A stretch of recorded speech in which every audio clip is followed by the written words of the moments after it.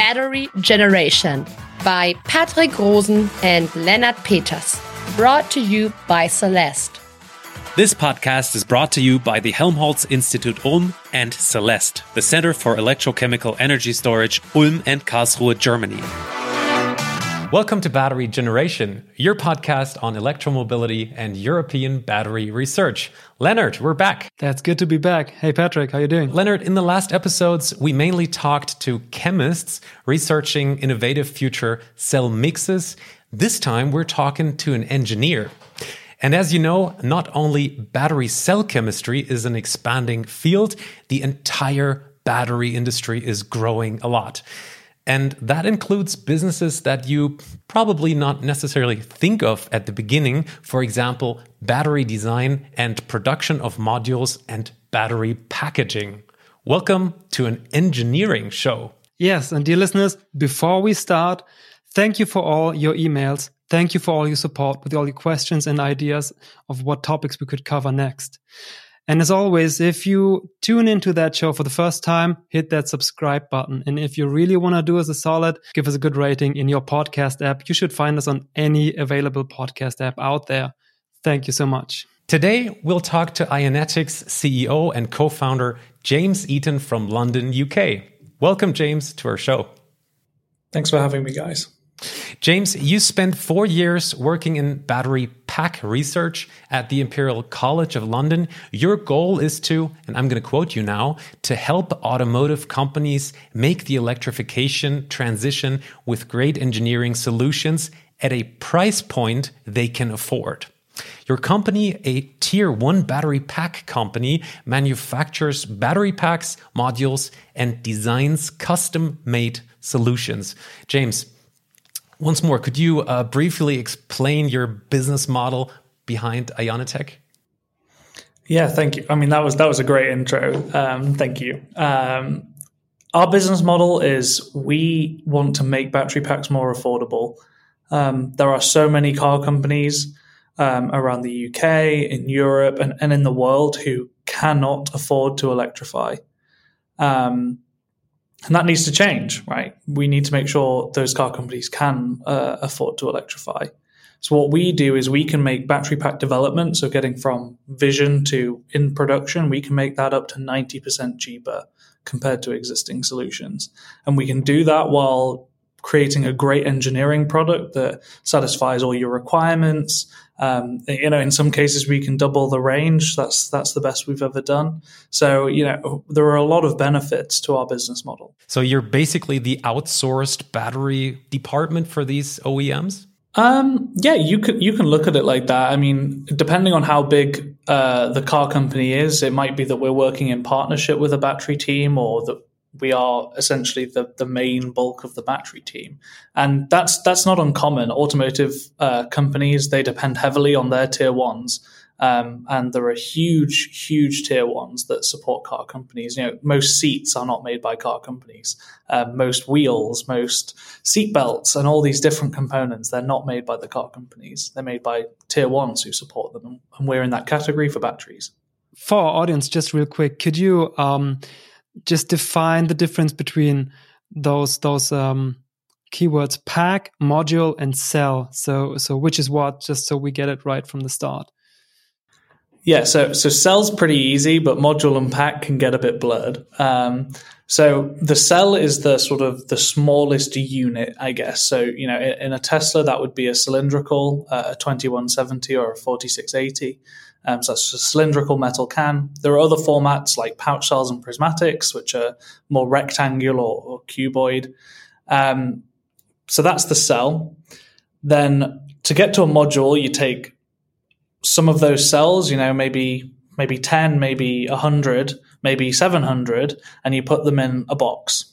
If you take, this is our definition, if you take multiple of those and put them in a bigger box, that becomes the pack.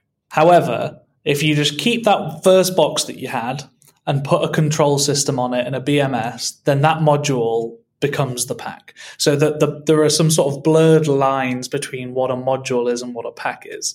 And it really sort of depends on your solution. I mean, in some cases, one module is enough to create a pack for your solution. But in most cases, that's not the case, and you end up with multiple modules. Could you describe once more, what is the core problem of these OEMs, your first customers? Is that the lack of time, maybe the costs that they would have if they design own battery modules or packs? Or are you a process innovation? Could you take us on that trip? What is the core problem you're solving? Say you're a low volume car company. Your vehicle development budget to build a whole new car, every component in it, maybe it's 20 million euros, or maybe it's 50, or maybe it's even 100 or 150 million euros. If you want to design a new battery pack from scratch right now, you have to go to a design consultancy who will charge you anywhere from 15 to 40 million euros for just the design.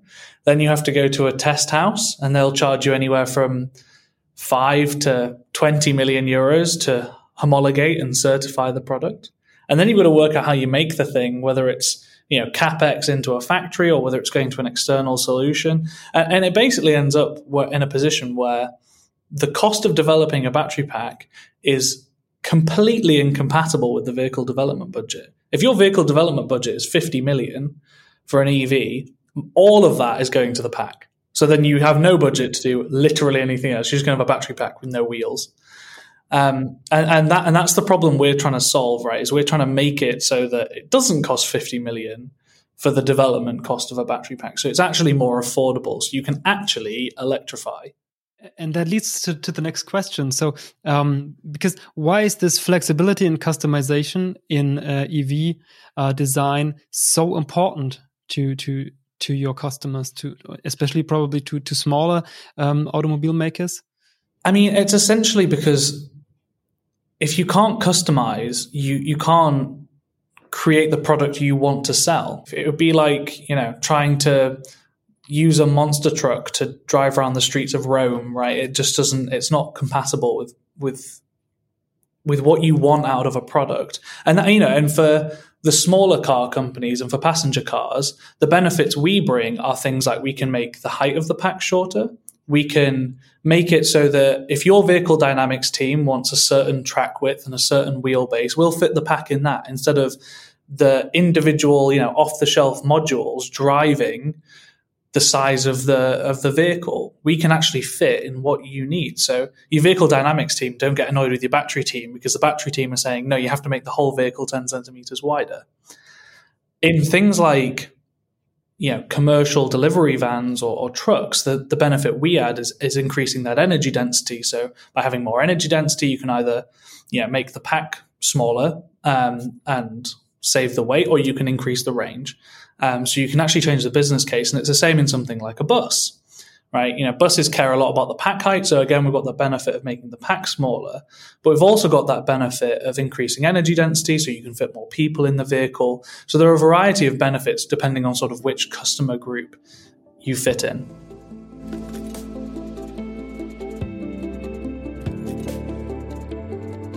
One of your marketing texts states that Ionetic accelerates battery pack development like never before. Its software can boost energy density by 30% and increase utilization of pack volume by up to 120% comparing to existing off-the-shelf solutions. Tell us once more, how is that possible? These are great performance numbers. It's essentially because we are customizing the product just for you. Every time you come to us with a new set of requirements, and we will create a new module and a new pack. You don't go and get a box of batteries and see if that fits, because those solutions are fine, but they're just not optimized for what you really need. So we create that optimized solution. In terms of the software side, we've created this really great software where you can tell me as the OEM, as the car company or the truck company, what are your needs? What energy do you need? What are your voltage requirements? What mass does it need to be, and what volume does it need to fit in? And then it'll run through our software an optimization where it says, of all the thousands of solutions within our architecture you could have, which one works the best for you? Which one fully utilizes the space? And then it says, Here's the number of modules you need. Here's how they should be configured. Here's what the series and parallel should be. And then we can create that solution. We can take that solution into a concept that we can then build and put into a vehicle. Just for the record, this episode is called Cell to Pack and Cell to Chassis. We hear these buzzwords all the time, and these technologies are used quite frequently in the language here at the institutes as well. Could you briefly explain which part is your company based on? Is that only Cell to Pack, or as well Cell to Chassis, which is based on the thought that you're using every inch of a vehicle's body to put batteries inside? Some of these terms can get a bit branded, and they sort of end up coming from specific companies. But the fundamental point of these terms is that you want to increase the utilized volume as much as possible. In Cell to Pack, the way you do that is essentially by removing as much structural weight as possible and creating a system where you have really large modules, where the cells are load bearing, and obviously the famous example here is the Tesla pack, and so that's what's in everyone's brain right now. And what we do is something quite similar to that. We are making an architecture here where we maximize the size of the modules to minimize the pack weight. So we're sort of tending towards that cell to pack architecture. Cell to vehicle and cell to chassis basically means you create a pack which is completely integral to the vehicle structure and almost is the only structural member in that space. The issue with that is the development costs just skyrocket, because you've got to have such an embedded relationship between the battery team, between the chassis team, between all your suppliers. So that's currently really only available to someone like Tesla, who have that complete vertical integration. What we're trying to do is we're trying to get everyone from zero to a great engineering solution. That's where we're at. We're trying to make sure that these people who currently can't electrify and can't even create any electrified solution, let alone cell to pack or cell to chassis, we're trying to get them into EV. I was thinking when I was reflecting upon the terms that an issue maybe with cell to vehicle could be, so if I have a problem with my battery, you basically have to disassemble the whole car and just get out all those different cells. Whereas if you have a pack, I can just identify the faulty pack, and since it's probably standardized, the mechanic could replace it probably more easier. Is that a fair assumption, or how would you describe that? Yeah, definitely. I think for us, we can replace a module. So if a module fails, we can replace a module. I don't want to speak to other cell to pack and cell to chassis solutions, but looking at them, they do look quite hard to fix anything. If anything goes wrong, I feel like those packs are probably done, and they're probably going to have to be recycled. And potentially that's a valid strategy. But our strategy is to keep the pack in the vehicle in first life for as long as possible, because we think that's the way to truly sort of minimize carbon emissions in total. But yeah, it's definitely a valid point, and it'll be interesting to see how companies develop those strategies about recycling and about repair and about reusability as we make the packs a more integral part of the powertrain and the chassis in the vehicle.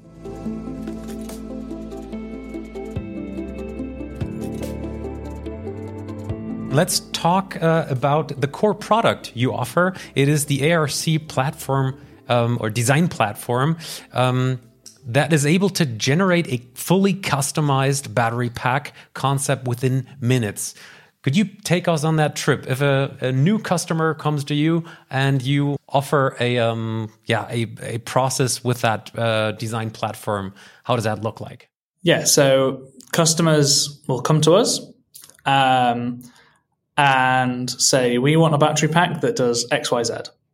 So we'll go through with them all of the different requirements that we need to know. We'll then put those requirements into our software, which will tell us what the optimized solution is. We'll then be able to take that into CAD, into a virtual environment, very easily. And then we'll go through a detailed concept design phase with the customer where we take our platform and we take all those minutiae, the tiny little points, and make them just for you. The obvious example being things like which way does the HV port face for the battery pack, right? Does it face forwards in the vehicle or reverse in the vehicle? And all these things, they tend to be different for different customers, so you've got to make sure you meet those requirements. After that, we build the product in A sample, so in prototype. Some of those are for our own testing and validation to make sure the product's safe and good and meets all your requirements, and some of those are for vehicle integration. So those go to the car companies, and they test them to make sure they work in their cars okay. After that, it's about certifying the product with the EU, the UK, the UN, and saying, yeah, it's safe, it ticks all these boxes. And then it's about putting it into production and into mass manufacture. So that's sort of the total process, and getting from zero vision, this is what I want, to in production can be, for a big car company, probably 2-3 years. And when you communicate with these OEMs, which part of the process is taking most of the time and effort? I mean, in terms of time, the manufacturing is the longest part, because that's anywhere from 3 to 7 years. So that's comfortably the longest part normally. Beyond, before that, it's probably going from sort of A sample to C sample, like getting that the point where you're going through all of those requirements, making those design changes, doing all those different tests. That's probably the longest part before you go into production. And this platform, how do I imagine that? Is that connected to suppliers as well? So if I order, let's say, an LFP battery, lithium iron phosphate, could you tell me within minutes whether that's available right now on the world market? Or how do I imagine that? How sophisticated is this platform yet? So one thing to say to start with is that we don't currently do LFP. We tend to find, because most of our customer base is in Europe or the US, people care more about range than they do about unit cost. So currently our solutions are NMC, and they use cylindrical cells. And that is a customer-driven decision. We would like soon to bring in an LFP solution so we can work in those developing markets where unit cost is significantly more important. But the platform itself, it's not necessarily linked to suppliers, because we're doing that work sort of manually, I guess, outside of the platform, identifying which suppliers we want to work with for which component. Some of the components bespoke to specific suppliers. But some of them we can say, this is what we want, and then we can do an RFQ and go to 5 different companies and say, we want this, how much is it going to cost? So it's not connected to suppliers in terms of stock globally, because the contracts of supply are so big. It's not a case of going on Amazon and clicking buy, sadly, as nice as that would be. So is the process more like, I am the client, I'll give you some numbers that I want to reach with my pack, and you let the software decide maybe an algorithm how this pack should be assembled cell-wise? Or is that software mainly a graphic or like an architectural software? Oh, no. I mean, it's an engineering tool. We very much care about the output. It will, based on power and voltage and energy, it will tell you how many modules you need, how many series, how many parallel, and all those different components that feed into the real design that really goes in the car. And one of the foundational principles of that piece of software is that we've already gone through and chosen materials and geometries and manufacturing processes. So ordinarily, you go to a design consultancy and they have a list of every module material you could use, every manufacturing process, every different bus bar, geometry and design. And then they spend a year or two just working out from that list of thousands of things which one you should use. What we've done is we've just chosen them, because we know that it won't actually make an enormous difference to most automotive applications. There are edge cases for sure. If you want to build a battery pack for F1, our platform is not applicable. It's a whole other ballgame. But for most automotive applications, our platform will be perfectly suitable. Maybe 2%, not as optimized as if you'd spent the 2 years and the £30 million choosing every material. But we save you £30 million. So we think it's normally a win.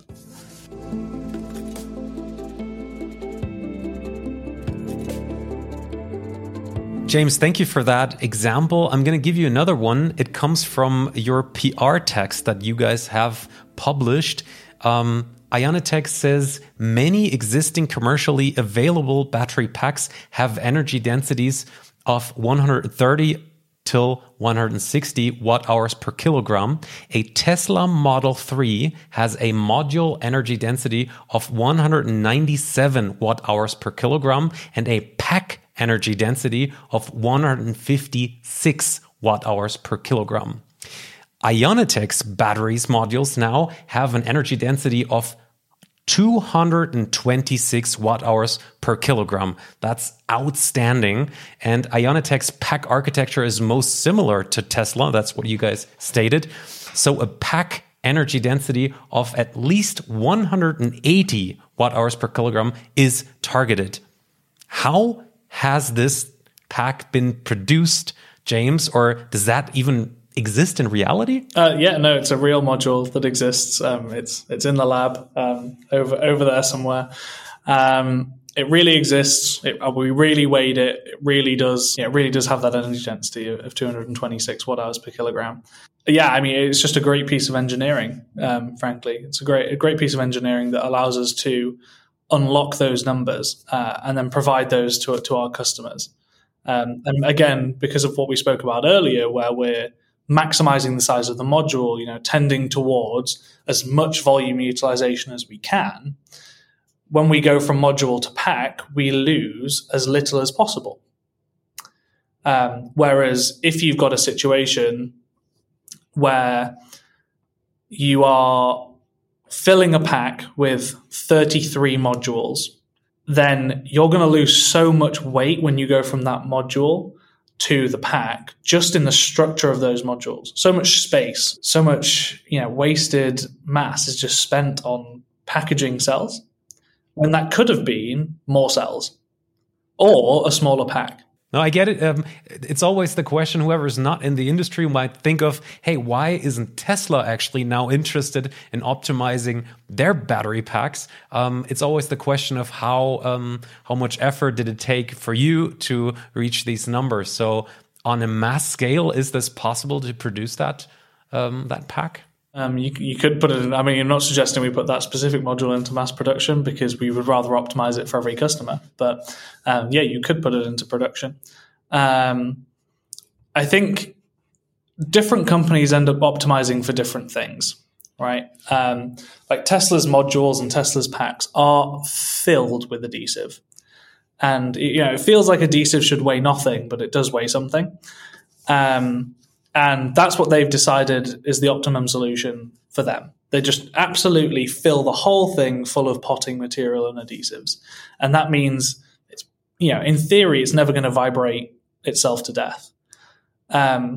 But, there are sacrifices that come with that. And, filling the thing full of adhesive is very different from having no adhesive. But maybe there's a middle ground that might be a better optimization for this problem. With your software, you've created a tool that automates the optimization process that usually would take 2 years, and you mentioned 30 million euros for creation. So that's basically your key thing, your key tool. But then you also offer the production and essentially mass production of these packs. Yeah, because the reason we offer both the design and the manufacture is because, one problem is companies can't afford to design these packs. But let's say we solved that, right? Let's say we worked out how to make it cheaper. We would then design these packs, hand them to the car companies. And if you're a particularly small car company, you are just going to be stuck then. We've just changed your problem. We've changed the problem from we can't design a battery pack to we can't make a battery pack. So you actually need both sides of this to actually solve the problem properly. You need to be able to take a car company from, I want a battery pack, to it is being delivered to your vehicle assembly line. One other benefit is that as a business model, most of our money is made in the manufacturing. And that to anyone with any knowledge of the unit economics, that won't come as any remote surprise, which means that the margins on design can be lower. We don't need to put huge margins on it like the design companies do. And they have to do that because that is their business model. That is the only revenue generation they get. So we can bring the cost of this down because we're more efficient at it, because we've got this platform, and because we don't have to make enormous margins on it. We all heard about these crazy world market prices for batteries, for materials especially. Where do you buy these cells from? Now you said NMC cells are preferred from your customer side. Where do you buy them from? Yeah, I mean, we probably can't name specific people, but what I can say is there are a lot of cell suppliers on Earth. One benefit we have is we get to amalgamate and bring together a lot of different companies' demands so that our demand is actually reasonably significant.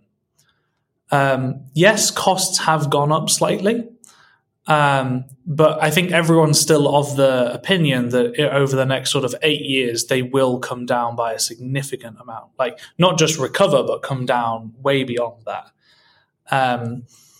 So yeah, we buy 21700 NMC cells, and we try to do that from multiple suppliers in order to ensure we have a secure supply chain for our customers. We, of course, have an eye on the sustainability of these batteries. You didn't name any country now. We hope these cells are manufactured in a very green way. Do you have any information about that? Or do your customers kind of need to get that information? Yeah, I think obviously the sort of looking at the total carbon footprint of the pack is something we care about a lot. And we, as we grow, being net zero is one of our targets. And then, after that, it will be net negative. And after that, it'll be true zero.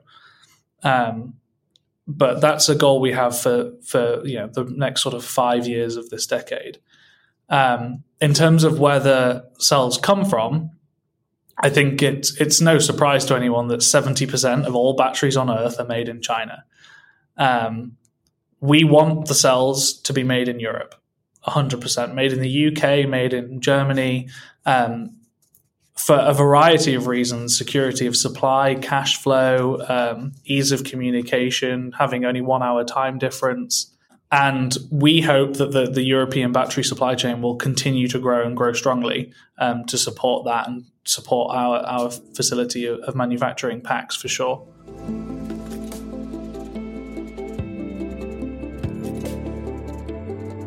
We today heard about Tesla now going into the direction of NMC again and less NCA cells. Is there a specific reason why nickel, cobalt are preferred from your customer side?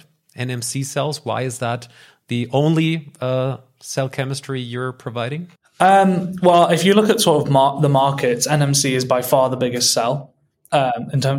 Biggest chemistry in terms of popularity, which means there's more options, there's more availability, there's more in the market. So that's one potential reason. I think if you also look at the sort of baseline chemistry, NMC is fractionally more energy dense and a bit less power dense. NMC is in theory also a slightly safer chemistry. So there are a few reasons you can do that, but from our perspective, we see NMC as being the prevailing chemistry for at least the next 10 years. I'm actually a little bit surprised, to be honest. We have talked about so many different cell materials over here, including sodium-ion batteries, and of course LFP and NCA were among them. I think for the future, at least that's what I heard, battery researchers expect LFP and NCA to be the leading cell chemistries in the future. But, none of them have a 100% promising glass ball in front of them. So that's interesting. Yeah. At least it's interesting for us to hear that NMC is, the only cell chemistry that you guys are providing, since LFP or especially sodium-ion batteries will definitely play a role within the next 10 years. So yeah, I agree. I mean, I love sodium-ion as a concept. I think they're great. I mean, you can discharge them to zero. Sodium is really abundant, so in theory, the cells should be cheap. I'd love to see them commercialized. When I can get my hands on some commercially ready sodium-ion cells, I'll love to see it. I think the thing about LFP is currently it's a lot cheaper, but I think NMC is going to come down in cost so much that that trade-off won't make much sense by 2030. And I think LFP 100% has its place. Like I mentioned, in developing markets where the unit economics matter and they matter now, then LFP definitely has a position there where range is less of a problem, or it's not even a problem, where range is less of a conscious thought by the consumer. So I sort of see that NMC probably will stay the most popular. And if you look at some of the benchmarks from various consultancies, that seems to be the prevailing thought there as well. Definitely. And we read all of your press texts. Of course, it's always about impressing the customer. And I'm pretty sure that sodium-ion batteries and LFP batteries are not really helpful when you really want to reach high numbers in terms of range and performance. That's for sure. Yeah. All right, James, let's go on with your company's goals and questions we had at preparing this podcast. Your mission on your website states that you want to produce 10 gigawatt hours of packs by 2027 with planned capacities of 5 gigawatt hours a year. And that's a small gigafactory when comparing that, for example, to Tesla's gigafactory in Germany, Grünheide. Where do you stand there right now? I mean, that's a huge mission. Yeah, it is a huge mission. But I think the market demand is there for it. I mean, customers are coming to us weekly, daily, asking, can we support this or that? So I think the market is there for it 100%. And maybe it seems like a big number in the context of 2022. But we need to get to terawatt hours to support the electrification and to support decarbonization. So this is the part we're playing. We're trying to help the sort of lower volume companies and the lower volume product lines, and we think 5 gigawatt hours probably won't even be enough when we get there. We'll probably need to keep growing and keep expanding beyond that to support customer demand. But that's 100% the goal for now. May I ask you, how does the grid of renewable energies look like in Britain? Is green electricity available? I don't know what the numbers are right now, but I mean, there's a lot of wind being deployed. There's a lot of solar being deployed, which may surprise some of the international listeners thinking about the weather of the United Kingdom ordinarily. In general, the coal power plants have been turned off pretty much entirely in the UK, which obviously are the really carbon intensive bits. But there is always progress to be made. You look at someone like France or the Nordics, they're at single grams per kilowatt hour of CO2, whereas I think the UK is about 200. So we as a country and Europe as a whole and the world as a whole need to absolutely plow on in demolishing carbon emissions and getting rid of them all. It's not about, doing a bit. We absolutely need to do massive things to decarbonize the grids. Our last question, I guess, comes from our last guest. It was Christopher Hauks from Northvolt. We talked to him about supply chains. That was probably his greatest concern, how these supply chains will affect future battery production. So we're talking NMC cells, we're talking nickel, we're talking cobalt, and we're also talking, of course, graphite and lithium. Are you even worried about future supply chains? I'm not worried. I think when we look at these different materials, especially lithium, we've never really needed a lot of it. So we've never really looked all that hard as a planet. It's like if we look back, before I was born, but 40 years ago maybe, there was always this discussion of we're going to run out of oil, right? There's a limited supply, and then suddenly we just kept finding more. And I think that is playing out now with critical minerals. So I think we will find more. I think there will be more lithium mines and cobalt, and cobalt sort of phasing out a little bit.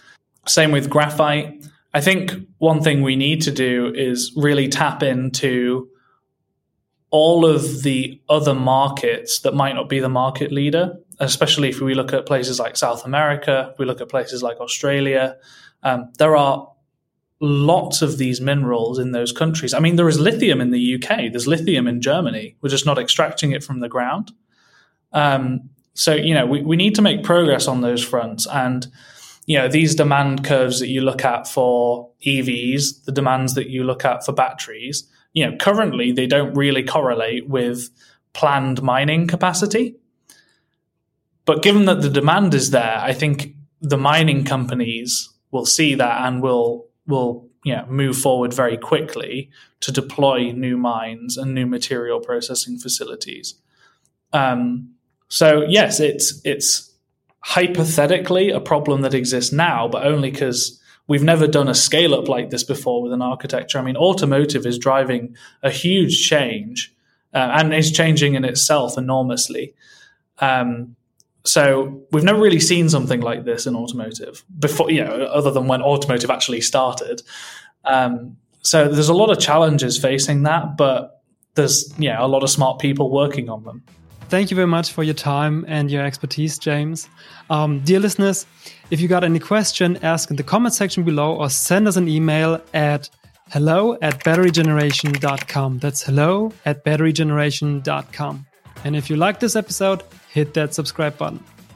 In the next episode, we are talking to the Swedish professor Emma Nerenheim. She works at Northvolt, and we'll talk about the recycling of batteries and the plants of Northvolt in northern Sweden. For more, click in, tune in, and stay charged. Bye-bye. This podcast is also supported by the Karlsruhe Institute of Technology, Ulm University, the German Aerospace Center, and the Center for Solar Energy and Hydrogen Research, Baden-Württemberg.